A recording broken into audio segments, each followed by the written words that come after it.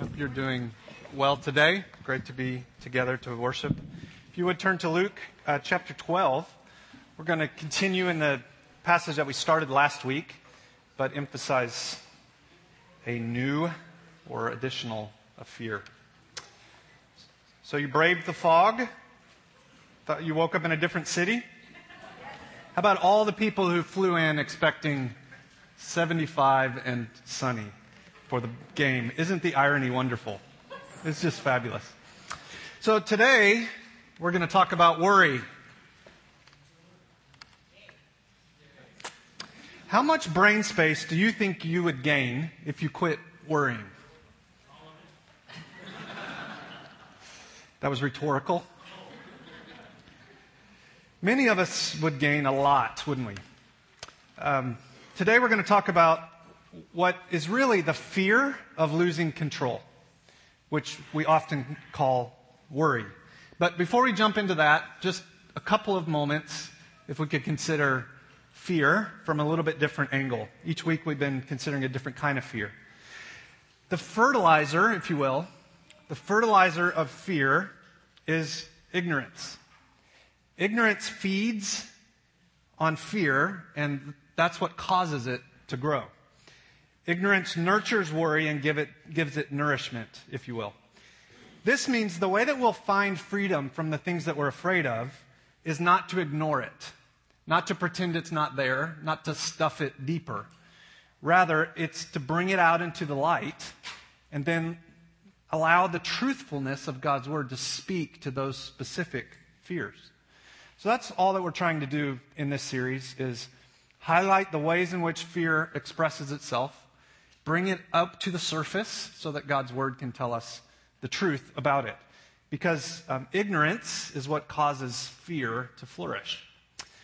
Maybe an illustration of that would help. I always know when I'm flying like on a mission trip with someone who hasn't flown before that I want to sit by them, because they're a lot of fun to mess with. And I have discovered a wonderful way to start that before the plane even leaves the ground.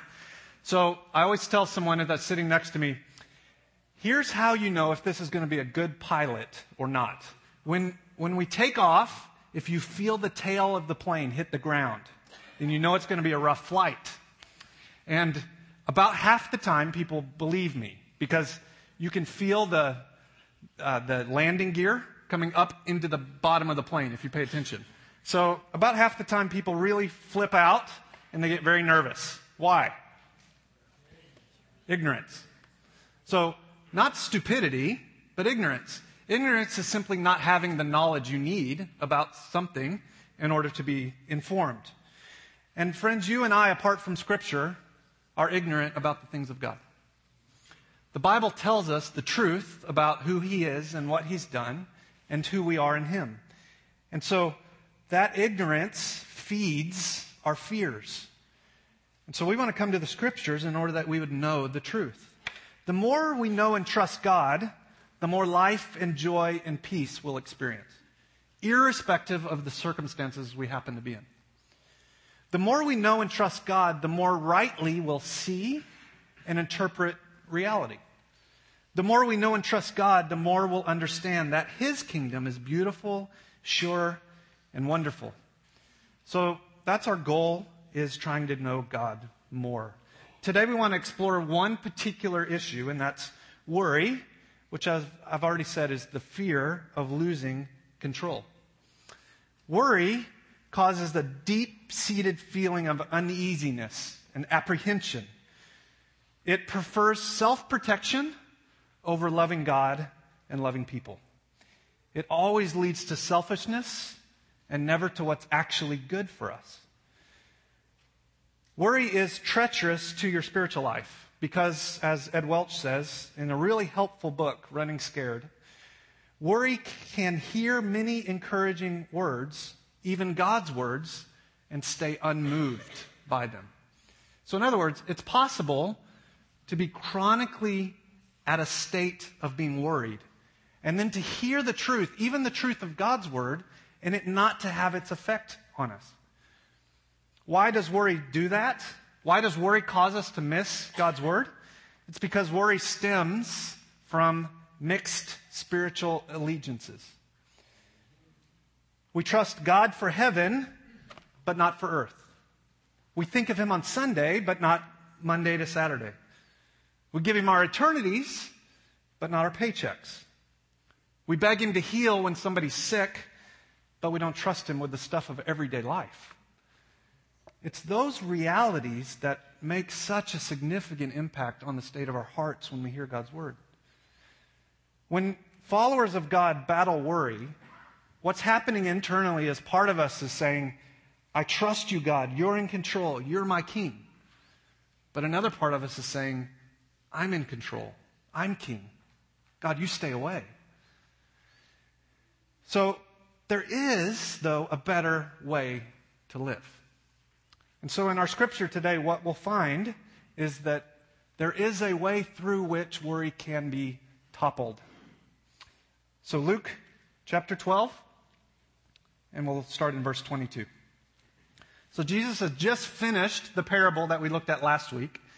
And so the context specifically is about worry. Worry related to money. But we can certainly broaden that and consider it towards all kinds of worries. So Luke 12:22. And he said to his disciples, therefore I tell you, don't be anxious or worried about your life, what you'll eat, nor about your body, what you will put on. Or we could add there. Or about your job or lack of job. Or about your roommate, or about your car, or about your health, or about your marital status, or your friends' opinions of you, or extended family members that are having struggles. Don't worry about your next test at school or your safety. Certainly don't worry about the Super Bowl, or failures, or how full your schedule is, or what the future holds. The list we could put in there is endless, because we can worry about anything and everything, can't we? So Jesus is specifically addressing worry related to money. But you'll find as we read on that he broadens it to include anything that we could worry about. Now, why should we not worry about all that stuff? Verse 23. For life is more than food, and the body more than clothing. Consider the ravens. They neither sow nor reap. They have neither storehouse nor barn, and yet God feeds them. How much more value are you than the birds? And which of you, by being anxious, can add a single hour to his span of life? If then you're not able to do as smallest thing as that, why are you anxious about all the rest? Consider the lilies, how they grow. They neither toil nor spin. Yet I tell you, even Solomon in all his glory was not arrayed like one of these. But if God so clothes the grass, which is alive in the field today and tomorrow is thrown into the oven, how much more will he clothe you, O you of little faith? Do not seek what you're to eat or what you're to drink, nor be worried, for all the nations of the world seek after these things, and your Father knows that you need him. Instead, and here we're going to have a command and a promise, and it's the core of this passage. Instead, the command, seek his kingdom. And as we do that, the promise follows. And these things will be added to you. Fear not, little flock, for it is your Father's good pleasure to give you the kingdom. Sell your possessions and give to the needy. Provide yourselves with money bags that do not grow old, with a treasure in the heavens that doesn't fail, where no thief approaches and no moth destroys. For where your treasure is, there will your heart be also. Father, we are a people certainly disposed chronically to worry. Because we live in an affluent society, that doesn't mean we're all affluent, but it does mean, compared to the whole of the world, we have immense resources at our fingertips. And therefore, our pride is easily fed. It's very easy to think whatever we need, we can find it, and we're people who are in control. And yet living as people of worry is like living emotionally in prison. As we consider the meaning of this passage, would you speak to us today? Would you free us from worry in order that we might trust you and honor you and live for you in such a way that it displays who you really are and what you've really done for us? In Jesus' name we pray. Amen. In this really wonderful passage, Jesus states clearly 3 truths that topple worry. You don't have to be a person that's anxious and worried. And Jesus tells us here how to be people who are not worried people. The first thing he said is that life is more than the sum of our worries. Now, this is a little bit hard to swallow, but I'm just the messenger. Take it up with him if you don't like it.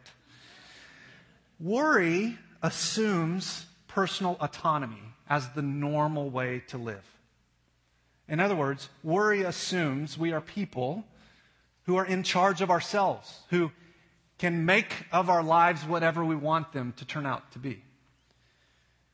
We worry because we fear losing control. We fear that the things we hold most dear to us will somehow be taken from us. But the truth is, Jesus ever so gently but directly points out here is we never had control in the first place. Life isn't about the things we worry about.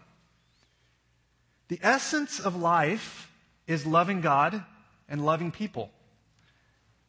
And can you honestly say, when you find yourself worrying or being anxious, that that's what you're worried about? Probably not. That doesn't tend to be the object of our anxiety. We tend to get a lot more caught up on other things. Bills, grades, looks, health, clothes, what people think of us, how much money we make, on and on and on and on and on. What would it be like if we were much more concerned with expressing love towards God, and then as we receive that love from Him, giving it to other people? If life was like that, worry would consistently evaporate from our hearts. Ultimately, life isn't about those things. It's much more than the sum of our worries. It's God Himself at work in us and through us, enabling us to love Him and love other people. So the first thing Jesus says is, look, life isn't about what you wear or what you eat, where you go to school, where you work, how much you have, how much you don't have, what that person thinks of you, what they don't think of you. That isn't the essence of life itself.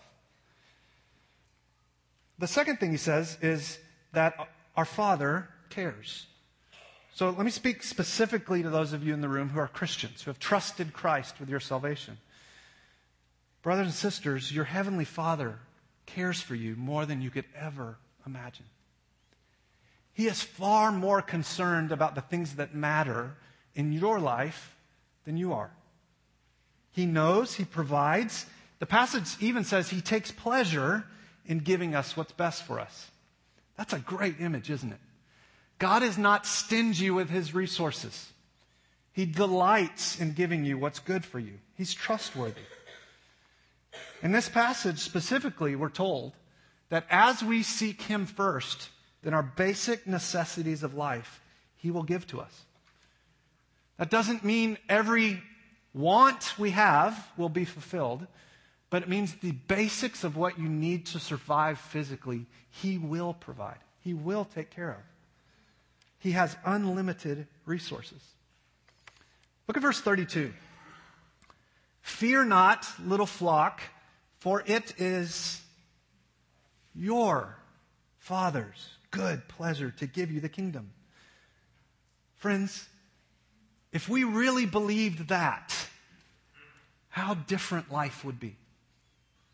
Your Father. Your Father. Christians, you have a perfect Father. And He designates Himself as your Father. Your is such a precious word.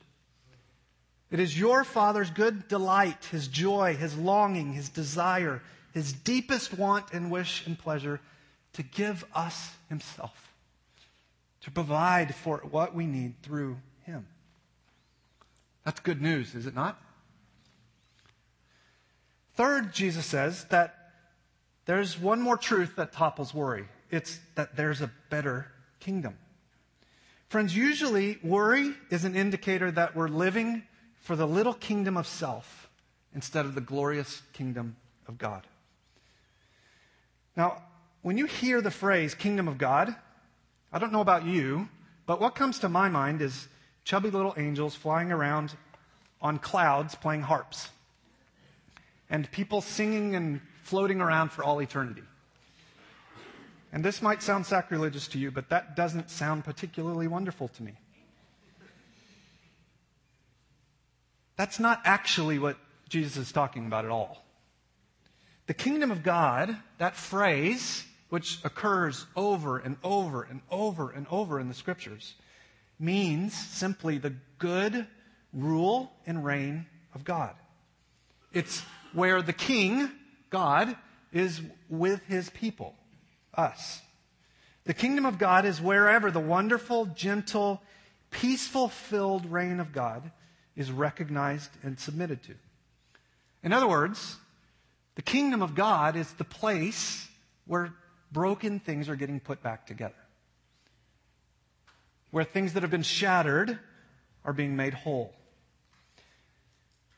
As Kent prayed earlier, we heard pieces of that last Sunday night as we gathered as a family in our members' meeting. Victor said that his parents left him in China, but he found a better father in the Bible. Allison said that her biological family stopped supporting her when she chose church ministry instead of medicine as a career. But then she said she found a bigger and better family in the church. Priscilla said she felt fatherless because her dad passed away recently. But then she realized she's not fatherless. She has a perfect heavenly Father. Those are just 3 of literally hundreds of stories in this room of God taking broken things and putting them back together. That's what God does. That is the work of God. You see, the rule and reign of God is when God takes busted stuff and makes it whole. And in fact, he makes it better than it was in the first place. If you're here today and you're not yet a Christian, Christ can put you back together. You may not know it, but you are spiritually broken. The scriptures actually use the word dead. You're dead because of sin, but God wants to give you his life, your sin in exchange for his life, if you'll turn to him and trust Jesus. Now, here's the tricky part about this term or this phrase, the kingdom of God. It's pretty clear in the Gospels that the kingdom has come, and yet it also has not yet come. That's a little confusing, correct? It's kind of like God is Father, Son, Spirit, and yet there's one God. Or God calls and chooses us, and yet we have responsibility to respond. The list of paradoxes, if you will, in Scripture is not short. But that doesn't mean it's untruthful. And so whenever we encounter these things, we've got to pray and read and allow the Bible to interpret the Bible. And so the Bible tells us that the rule and the reign of God has already come. And yet it also tells us it's not yet fully here. So let me see if I could explain that. When we seek the kingdom, we're not simply asking for heaven. I grew up in a theological tradition that, in essence, says the essence of following God is asking Jesus into your heart so that you can go to heaven when you die. The intention behind that is good, but the Bible never actually yet says that. You will not find those words in the Scriptures. What you do find is repent and believe. Repent and believe. What we're actually seeking when we seek after God is we're seeking to live in his kingdom now and fully when he comes. So maybe a simple illustration to get at this. Do you remember that kids game when you hide something and then everybody tries to find it and you give clues by saying warmer, warmer, warmer, or colder, colder, colder? You with me? All right. So what happens in the Gospels is Jesus says, he announces, the kingdom of God is here. And what was he talking about? Talking about himself. He said, I am the king.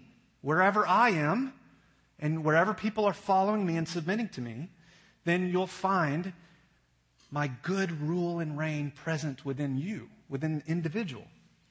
That's another way of saying what it means to be a Christian. And so everywhere Jesus was, and people were healed, or the gospel was communicated, or some miracle happened, it's as though Jesus was saying, warmer, warmer, warmer. And everywhere that people rejected him, where they said, we don't believe you're the Messiah, we turn away from your word, it's as though Jesus was saying, colder, colder, colder. Every time you take a step towards Jesus and trust him more, you can almost hear the words, warmer, warmer, warmer. Now, how do we know that? Well, he is the embodiment of the kingdom. Look at verse 29. Do not seek what you're to eat and what you're to drink, nor be worried. For all the nations of the world seek after these things. And your Father knows that you need them. Instead of allowing your life to be consumed by temporal things, seek what? Seek his kingdom. Seek the presence, the rule, the reign, the authority of Jesus. And he'll add all these things to you. So, what is it that topples worry? Jesus is very clear. Life is more than the sum of our worries. Our Father cares for us. And there is a better kingdom. Now, those of us that battle anxiety or worry know it's not as simple as saying those three things once and then the matter's settled. Correct?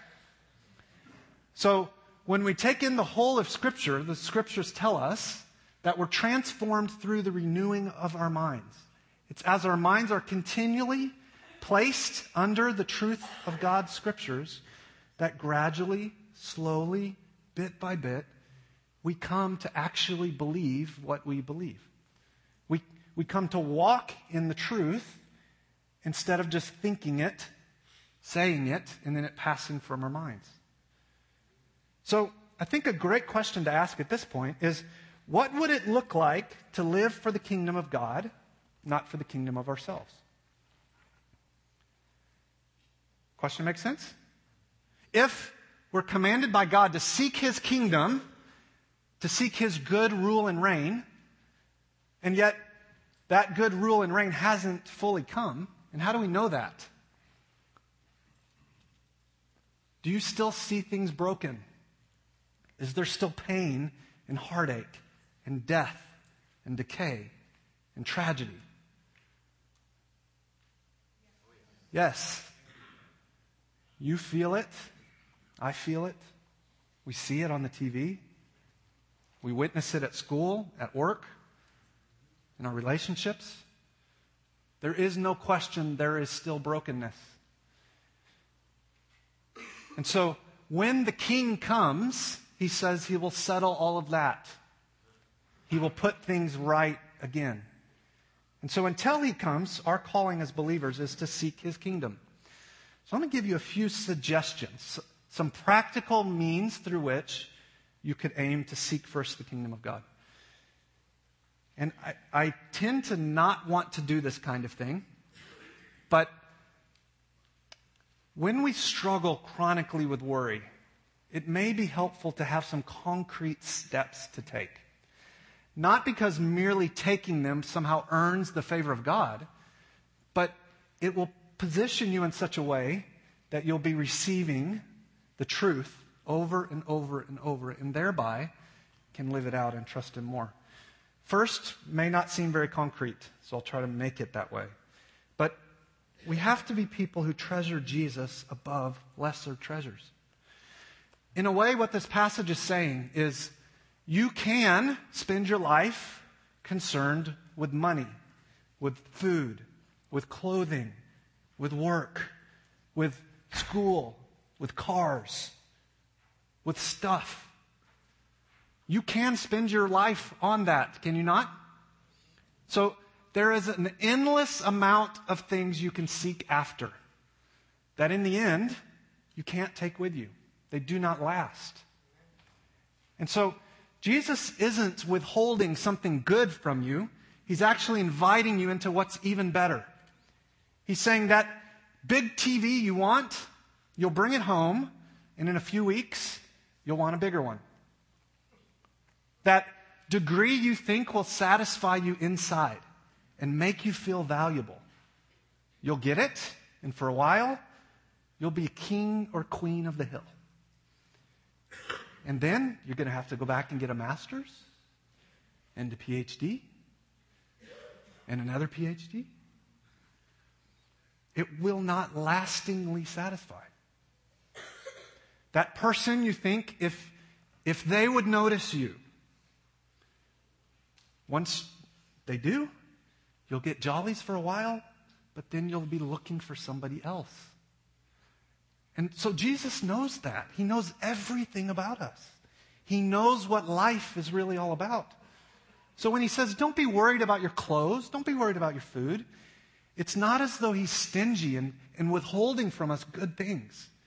He's inviting us into what's even better, which is knowing him, living for him, sharing him with other people. Life is ultimately about relationships. Relationship with the Father, relationship with people. We can love people because he first loved us. And so Jesus is a really fantastic king. And he wants us to live for not only what's right, but for what's good for us. And that means treasuring him above everything else. And so, Christian or not, I would ask you to consider your own life. What do you find yourself thinking the most about? What consumes your thoughts? What fills the majority of your time? What are you pursuing the most? What would scare you the most if you lost it? Those things reveal what you really treasure. And all of us equally share in treasuring things that will not satisfy. Treasuring things that are not treasure. The Bible simply calls that idolatry. And Jesus came to save us from lesser treasures because he is the greatest treasure there is. And so right where you're sitting, you can ask God, what am I treasuring more than you? And I doubt you'll hear him audibly, but he definitely can speak to the heart. He can definitely reveal what you're holding more dearly than him. As he does that, a second suggestion I would make to you is to attack the false beliefs underneath worry. We don't worry just because we worry. There's truth that we're not believing underneath the worry. Things like, I'm in charge. I'm in control. I have no one. No one will help me. Life is about me. God can't be trusted. I'll never recover from that mistake. If we look underneath the hood of worry, what you'll find is an engine of lies. You'll find that worry is driven by lies. The truth is, God's in charge. God's in control. We have responsibility, but we're not on our own. God is with us. Your church family is with you. Life is about God, not us. God can be trusted. And the more we reaffirm those things, the more we confess our belief in them, the more we say, God, I believe that, but there's still an element of me that doesn't believe. Help my unbelief. The more we'll grow. The more we'll treasure him above lesser treasures. Brothers and sisters, without any hint of doubt, the scriptures tell us that our Heavenly Father has open, outstretched arms for us. His love is unconditional. His arms are open. In fact, Jesus' arms were nailed that way. His invitation stands. Come to me, all you who are weary and heavy laden, and I will give you rest.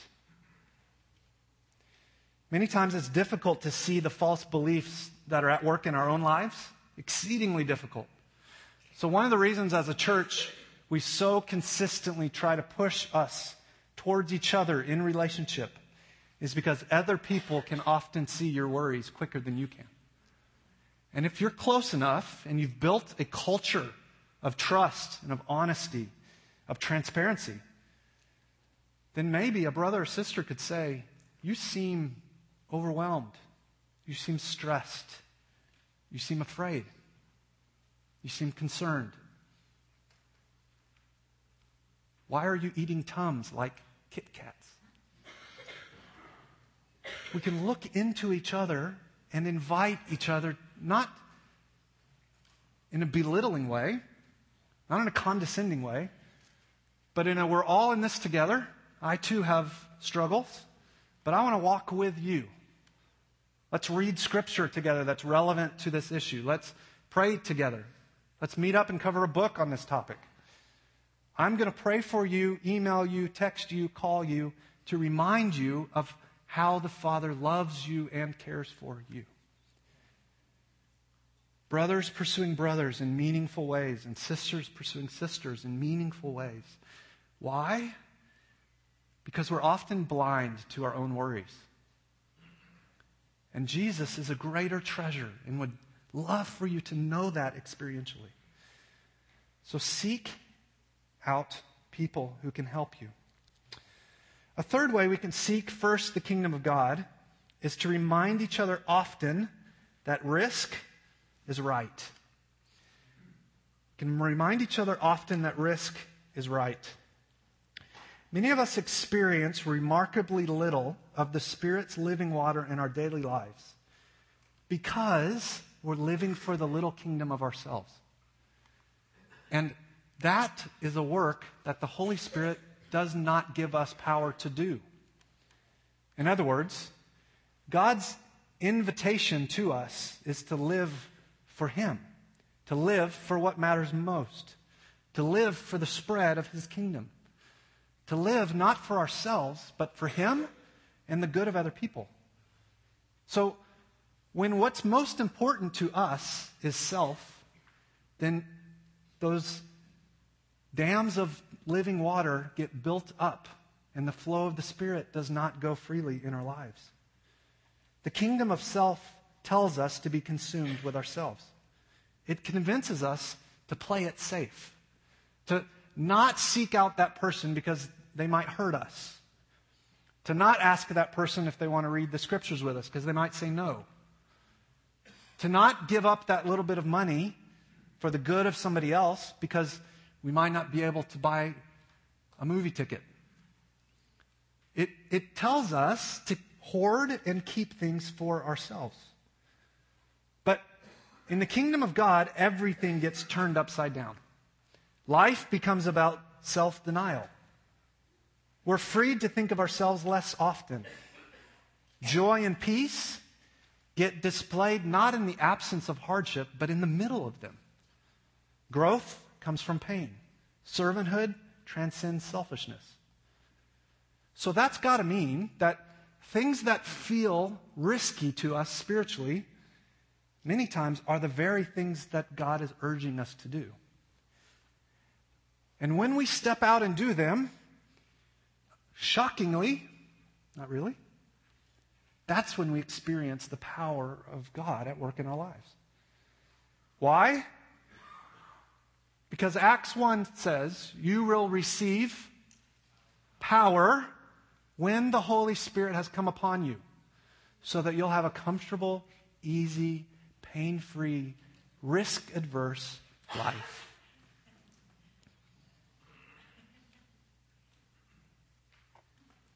That's the way many of us live. And then we wonder, why does God seem so far away? Why does God not seem to answer my prayers? Why do I feel empty and hollow inside? Why, when I read the Bible, can I not concentrate for more than 30 seconds? Because we're holding out, blocking, impeding the power of the Spirit. What does the passage actually say? You will receive power when the Spirit has come upon you, and you will be my witnesses in Jerusalem, so Tempe, Judea, the valley, and to the ends of the earth, even Texas.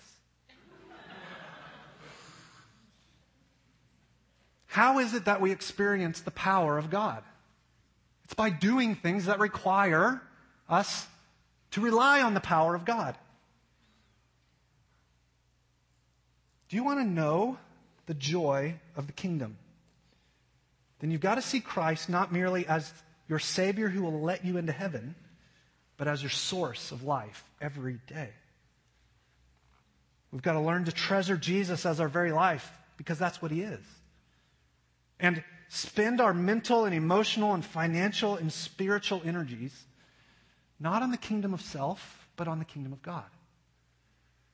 And it's amazing what happens when we do that. When we, for example, hold our possessions loosely, which will mean we share them, which will mean sometimes things get broken, which will mean sometimes you have people in your house that are annoying, which will mean you don't have as much money as you might have if you'd hoarded it. Then we find not that we're somehow more grumpy, more agitated, more easily angered, more worried, but the exact opposite.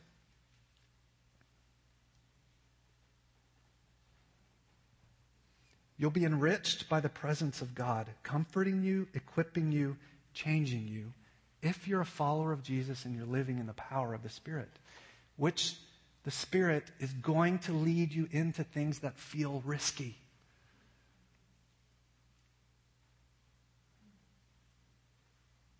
And the more you say no, the quieter and quieter and quieter His voice seems to get.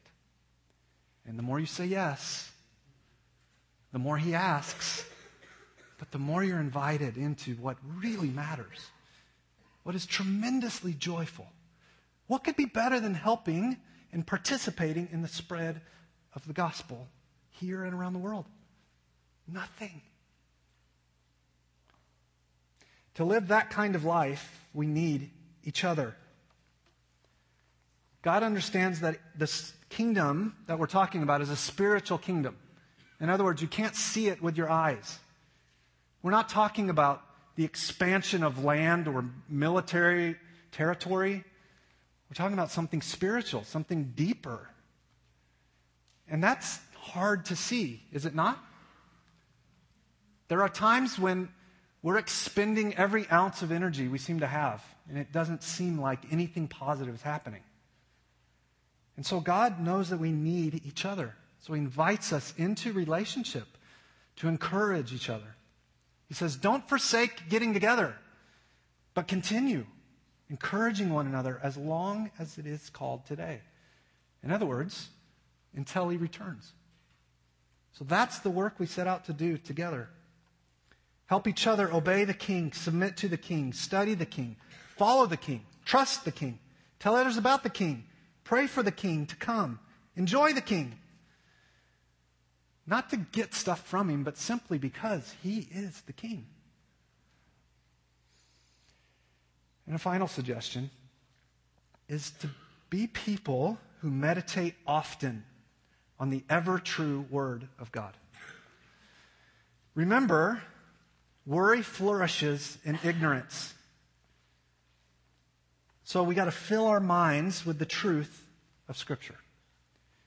And the more we do that and actually trust and believe what we're reading, the more worry will become less and less and less, and joy will become greater and greater and greater. Let me show you a great passage that can remind us of that. Turn with me to Psalm chapter 27. We'll end today by reading this and then simply praying together. So Psalm 27.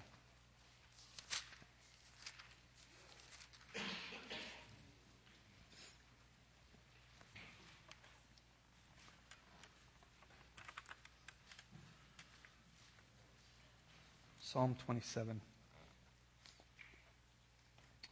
Before we read it, I would say to you that If you're a person that struggles with worry, anxiety, which is likely many of us, you have a good God who knows and who loves you. Think of the tone of what we've looked at today, not as harsh condemnation, but as God with open arms saying, "Come, trust me. I love you. I'll forgive you. In fact, I already have." Psalm 27 perhaps helps us get at that tone. And my own experience has been when I'm struggling with anxiety, one of the most helpful things I can do in the Scriptures is to simply read them, and as things come to mind, pray about them. So praying the Word of God back to God has a remarkable way of transforming our minds. So I'd like to demonstrate that for you. This will likely be the longest prayer you've ever heard in a public setting, which says a lot about our trust in ourselves, not in God. But as I pray, I would invite you to just read through the passage with me. If you nod off, someone will nudge you. And let's see if we can be encouraged in the Scriptures together.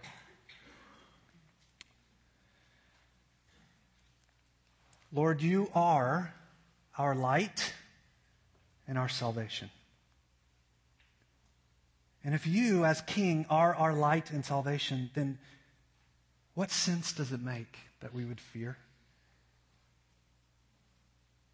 You are the stronghold of our lives. Of whom shall we be afraid? When evildoers assail us to take from us, when our adversaries and foes come upon us, it's those who don't trust in you that will ultimately stumble and fall. Not because we're somehow better than them, but because you have forgiven.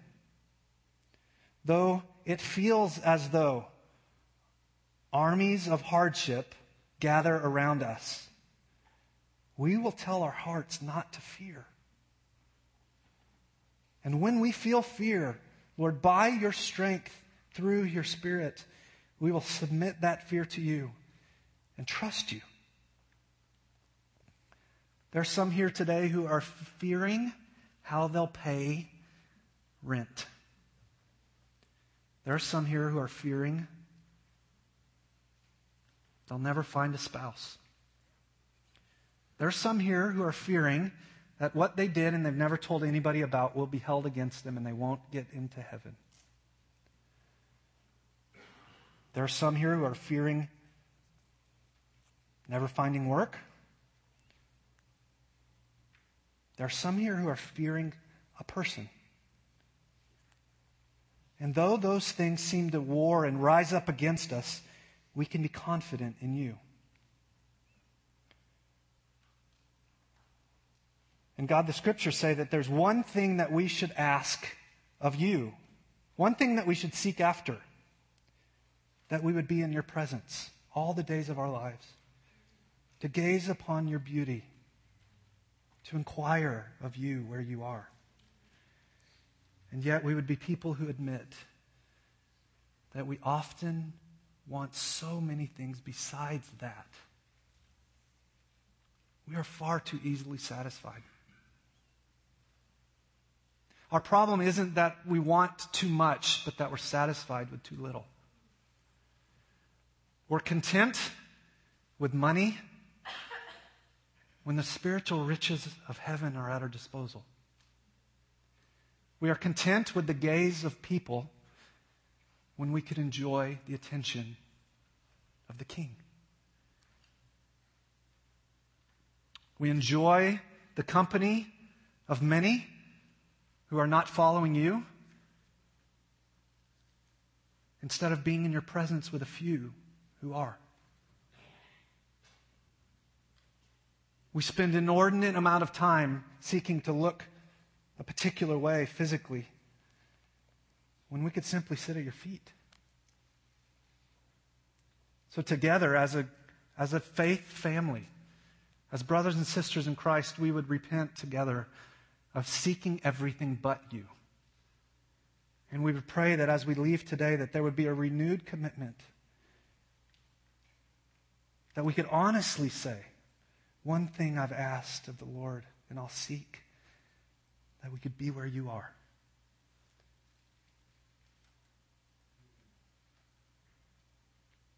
That's not speaking spatially, of course. It's talking about having hearts that are open, soft, quick to respond to you, quick to listen, slow to speak, and deeply invested in the Word of God, in the people of God.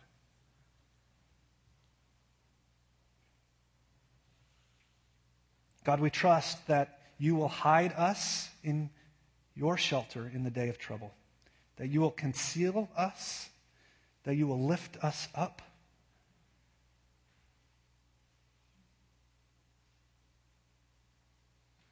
We praise you that now our heads will be lifted up above our enemies, that you will offer us your protection, that we'll make sacrifices with shouts of joy. We'll sing and make melody to you because you are so good.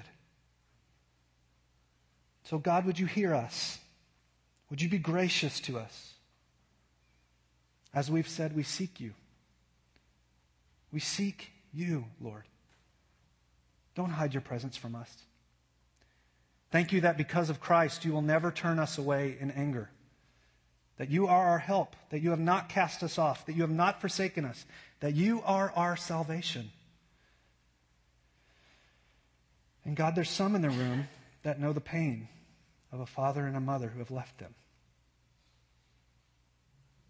I don't know what that feels like.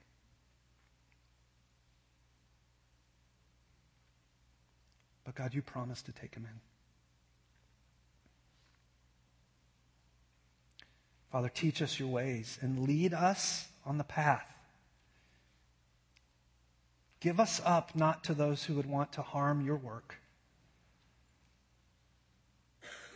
God, we believe that we'll look upon your goodness. And while we wait for your kingdom to come in full, we will wait for you. By your strength, we will be strong. Through your Spirit, we'll take heart and wait for you. God, we thank you that we do not have to be people consumed with anxieties and worries and fears. We thank you that you've not left us to ourselves. We thank you that you even sent yourself to take upon you all those things that we've sought instead of you. And that as Christ died, all the consequences we deserve for the things that bring us worry and fear and anger and doubt, you took upon yourself. And the exchange that we get is your very life. So I pray over my friends, my brothers and sisters, that we would trust you. That we would not be adverse to risk. That we would live for the spread of your kingdom, not our petty little stuff.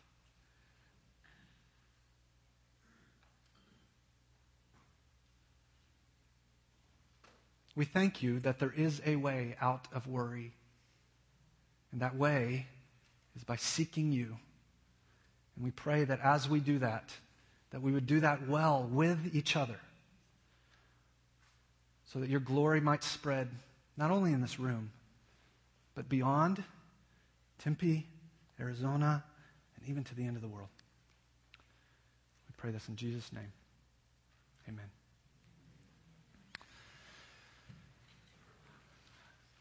I hope you'll use that model as a way of intaking the Scriptures and pointing your heart back to God. Allison Built, I messed it up again. Come on up. Allison is our newest resident here at Church on Mill. She is helping serve with the youth. She's also a college student. We're thankful for her, correct?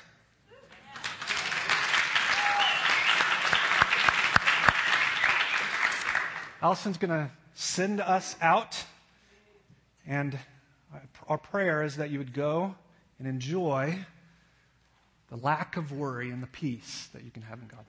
Allison?